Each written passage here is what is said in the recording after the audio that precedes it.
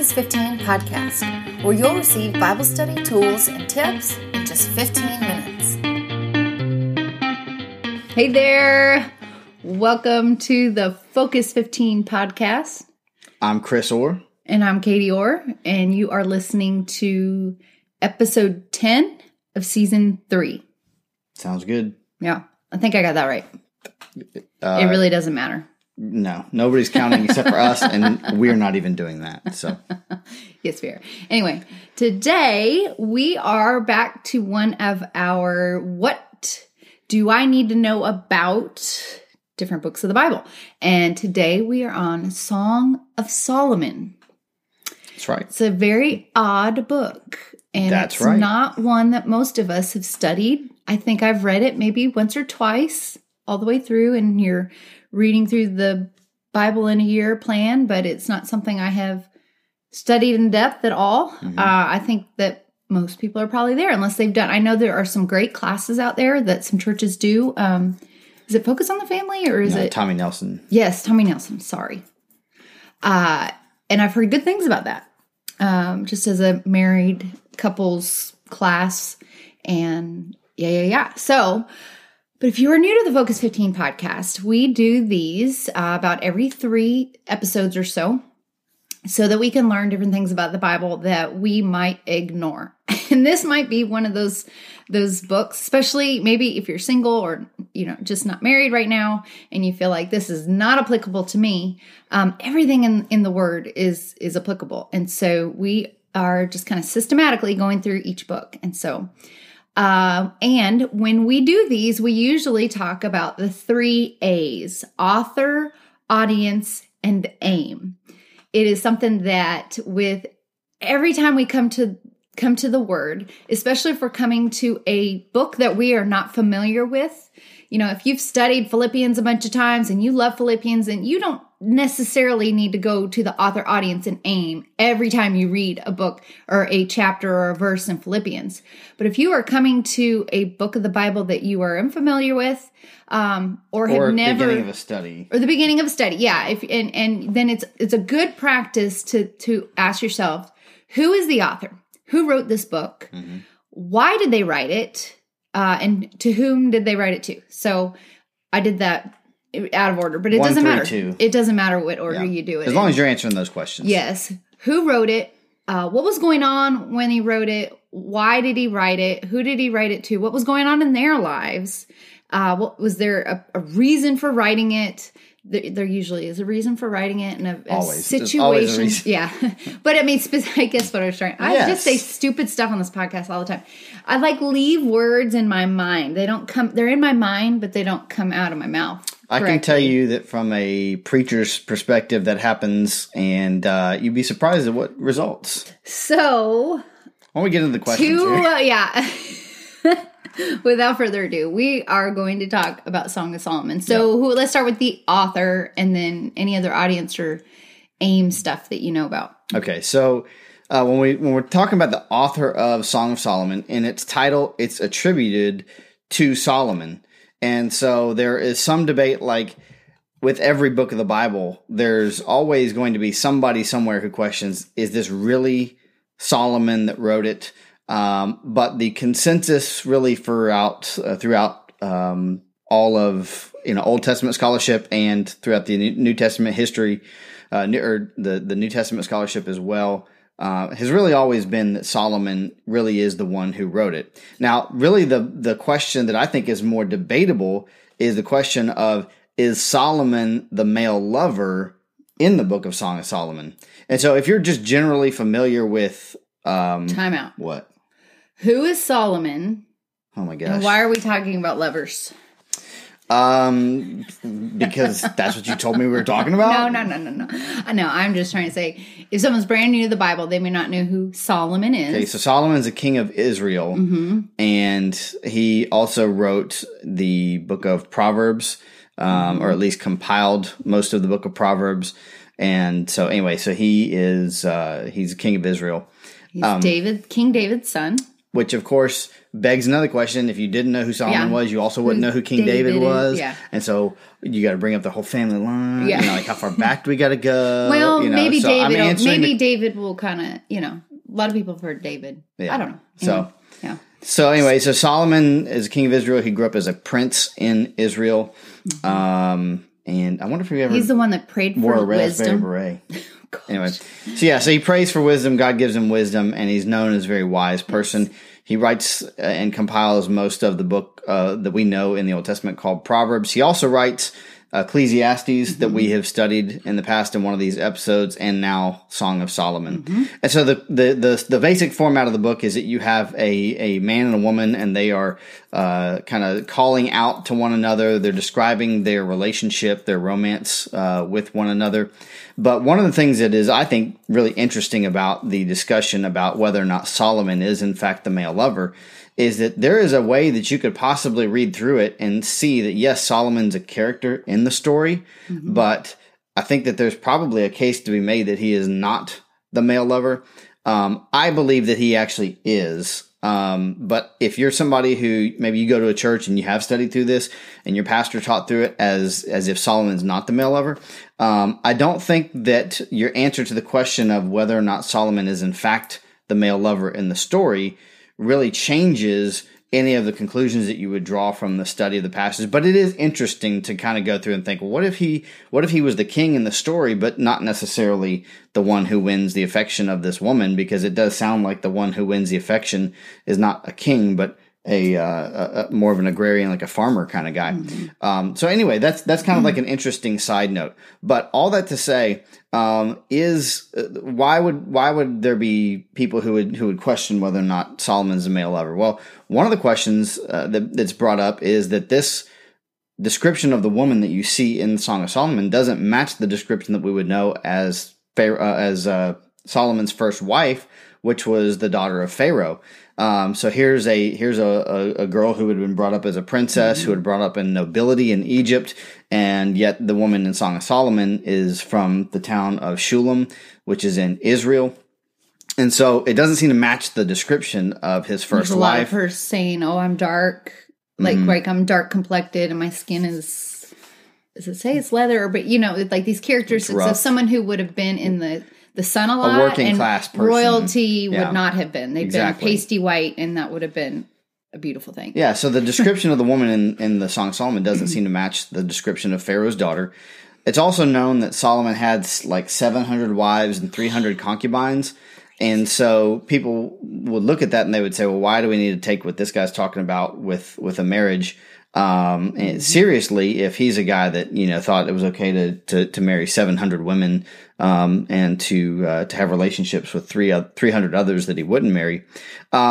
So as we think through these things, one of the things I think is really interesting is that, the question of is he the male lover? But I think where we all kind of end up on the back side of that is that regardless of where we stand on that, on answering that particular question, I think we can come to these conclusions.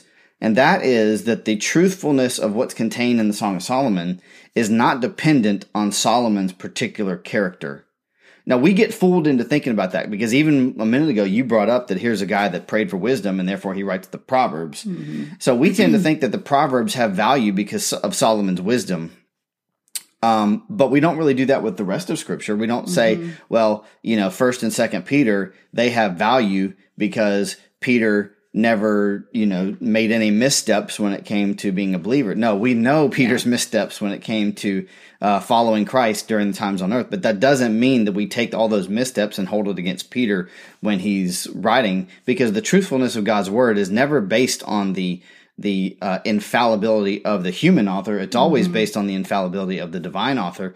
And so even if Solomon is the author and he's the male lover, and I believe that the answer to both those questions is actually yes, but even if we can say, well, here's a guy that doesn't really seem to have a great record when it comes to marriage, it doesn't mean that this particular collection of writings is untrue.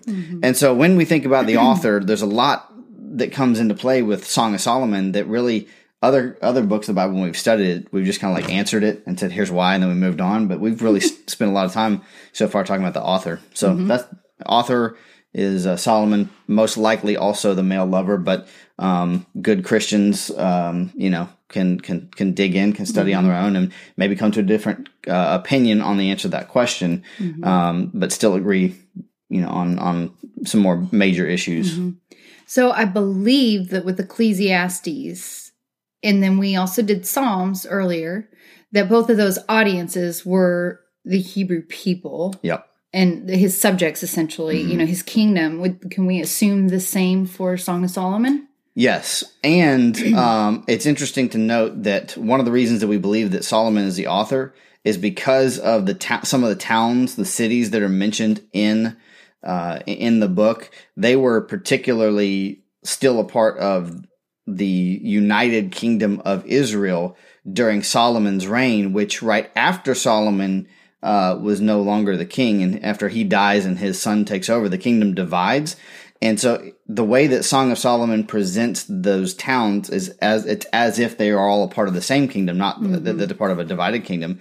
And so that's why we believe that not only was it written during Solomon's reign, but it was written in Hebrew to a people, that Solomon was accustomed to writing for, as the author of lots of proverbs and lots of songs, this being one of them.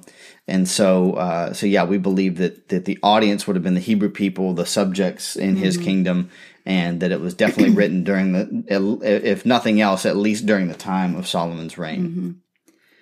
Okay, so this book, if you haven't ever read it, then, it's a good idea to just read it once at least.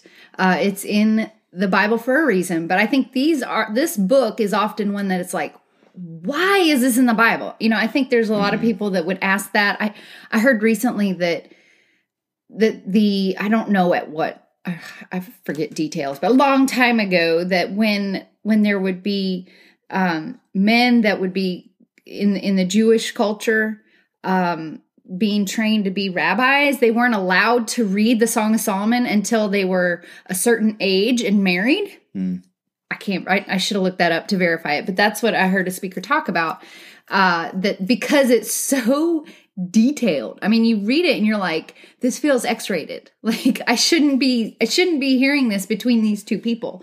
And so it's very interesting. So why do you think the Song of Solomon is there? What can we get? Well, I will say it's only X-rated if you kind of read into the poetic language.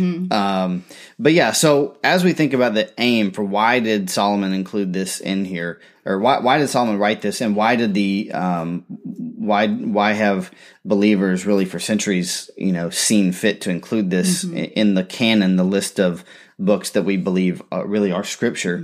I think the answer is simply this: that when we think about the Song of Solomon, it talks about romantic love in a very helpful and biblically illuminated way. There's a lot of things that we can hear from culture about romantic love or about human sexuality, but Song of Solomon is one of the places where we can look and we can say, here is sexuality being practiced in the context and the confines of a marriage, and it's being done in a very healthy way.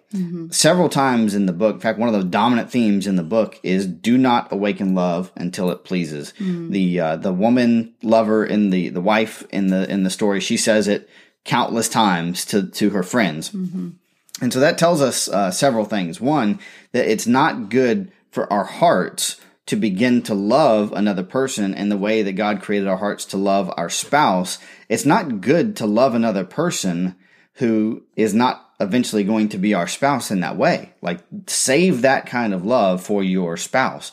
It's not good for your heart to do that. So you're speaking love like emotionally, not physically? Or I mean, both. I think above, that we would obviously include it physically, but I'm wondering if you're including emotionally as well. Yeah. So the other side of that was don't love with your heart until your heart's ready, but also with your body. Don't love with your body until you are ready for the accountability and the confines of a marriage. I've heard it said, and I can't remember who it was, Tim Keller or somebody, that talking about sexuality and said sexuality is like a fire. You keep it in the fireplace and it keeps the whole house warm. You get it outside the fireplace and it burns the house down. Wow. And so we That's a good tend to analogy. think of sexuality as something that we can just practice however we see fit or whatever makes us happy. And the Bible has a very a very specific place where we are to practice that sexuality. And in so doing, we find a freedom and an enjoyment and a safety that you'll never find outside of that context. And so really the Song of Solomon is about the goodness of romantic love. I mean, you even think about, so Solomon, going back to his first wife, it was almost like an arranged marriage. It was like a political marriage. Yeah, I'm going to marry you because you're the daughter of Pharaoh and we can have a political alliance. So there's also lots of arranged marriages back in that time. And so we think of, during that time, that arranged marriages, that there wouldn't really be a chance for romance. But Song of Solomon is a celebration of romance. So regardless of how the marriage came together, regardless of whether it was a political marriage or regardless of whether it was an arranged marriage or regardless of whether it was just, hey, I see this person, I like them, I develop a relationship with them, a courtship, and that leads to marriage. Regardless of how the marriage is, that's the place where we practice romantic love, and romance is celebrated in the Song of Solomon. And so as we look at the aim, why is this in the Bible? I think it's the celebration of romantic love, but it's also the admonition that romantic love is to be practiced in the confines of a marriage. And I will say that going back to like you talked about the X-rated, descriptions in there, some of those, if you read through it, some of those descriptions, they are very graphic, and it doesn't take a whole lot of imagination to figure out what's being talked about. But the other thing, they're descriptions that we wouldn't use, and so they're kind of funny. So if you're a guy and you're watching this, I would caution you, maybe not to just fly out the gate and tell your wife that her hair looks like a flock of goats and that her neck looks like a tower and that her nose looks like I can't remember what he said, huge. There was something perched on top of a wall or something like that. That may not be like the most helpful way, but it is interesting that our descriptions of beauty and the way that we describe beauty is different than the way that they describe beauty, but we're all describing very similar things. So there's some things that don't ever change. Human nature doesn't change in terms of the fact that we are born bent towards sin and we need redemption. We need saving from our sin. But human nature doesn't change. Married love, romantic love really hasn't changed that much from the time of Solomon, roughly 1,000 years before Christ. There's still this desire for one another. There's a desire for romance. There's a hurt when there's a forced separation.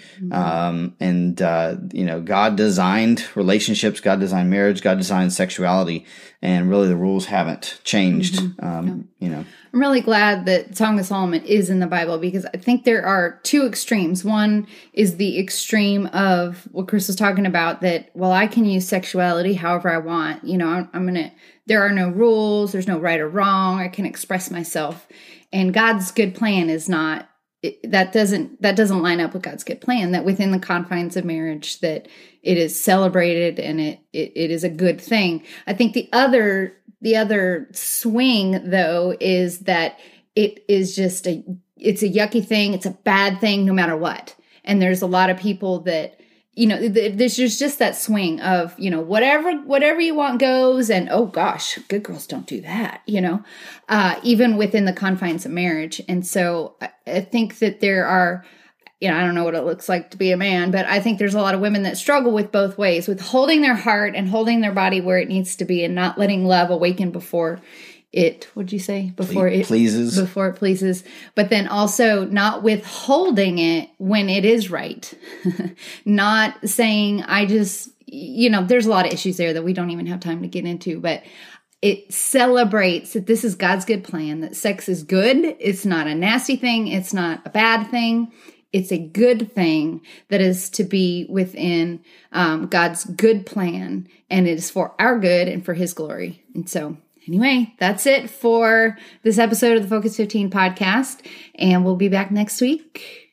And I think that's all we got. So Yep. have a good day. Bye. All right. See you guys. Thanks for listening to this week's episode. If you've enjoyed these tips, share it with a friend. To learn more about Chris and Katie and the Focused 15 ministry, go to focused15.com. Have a great week.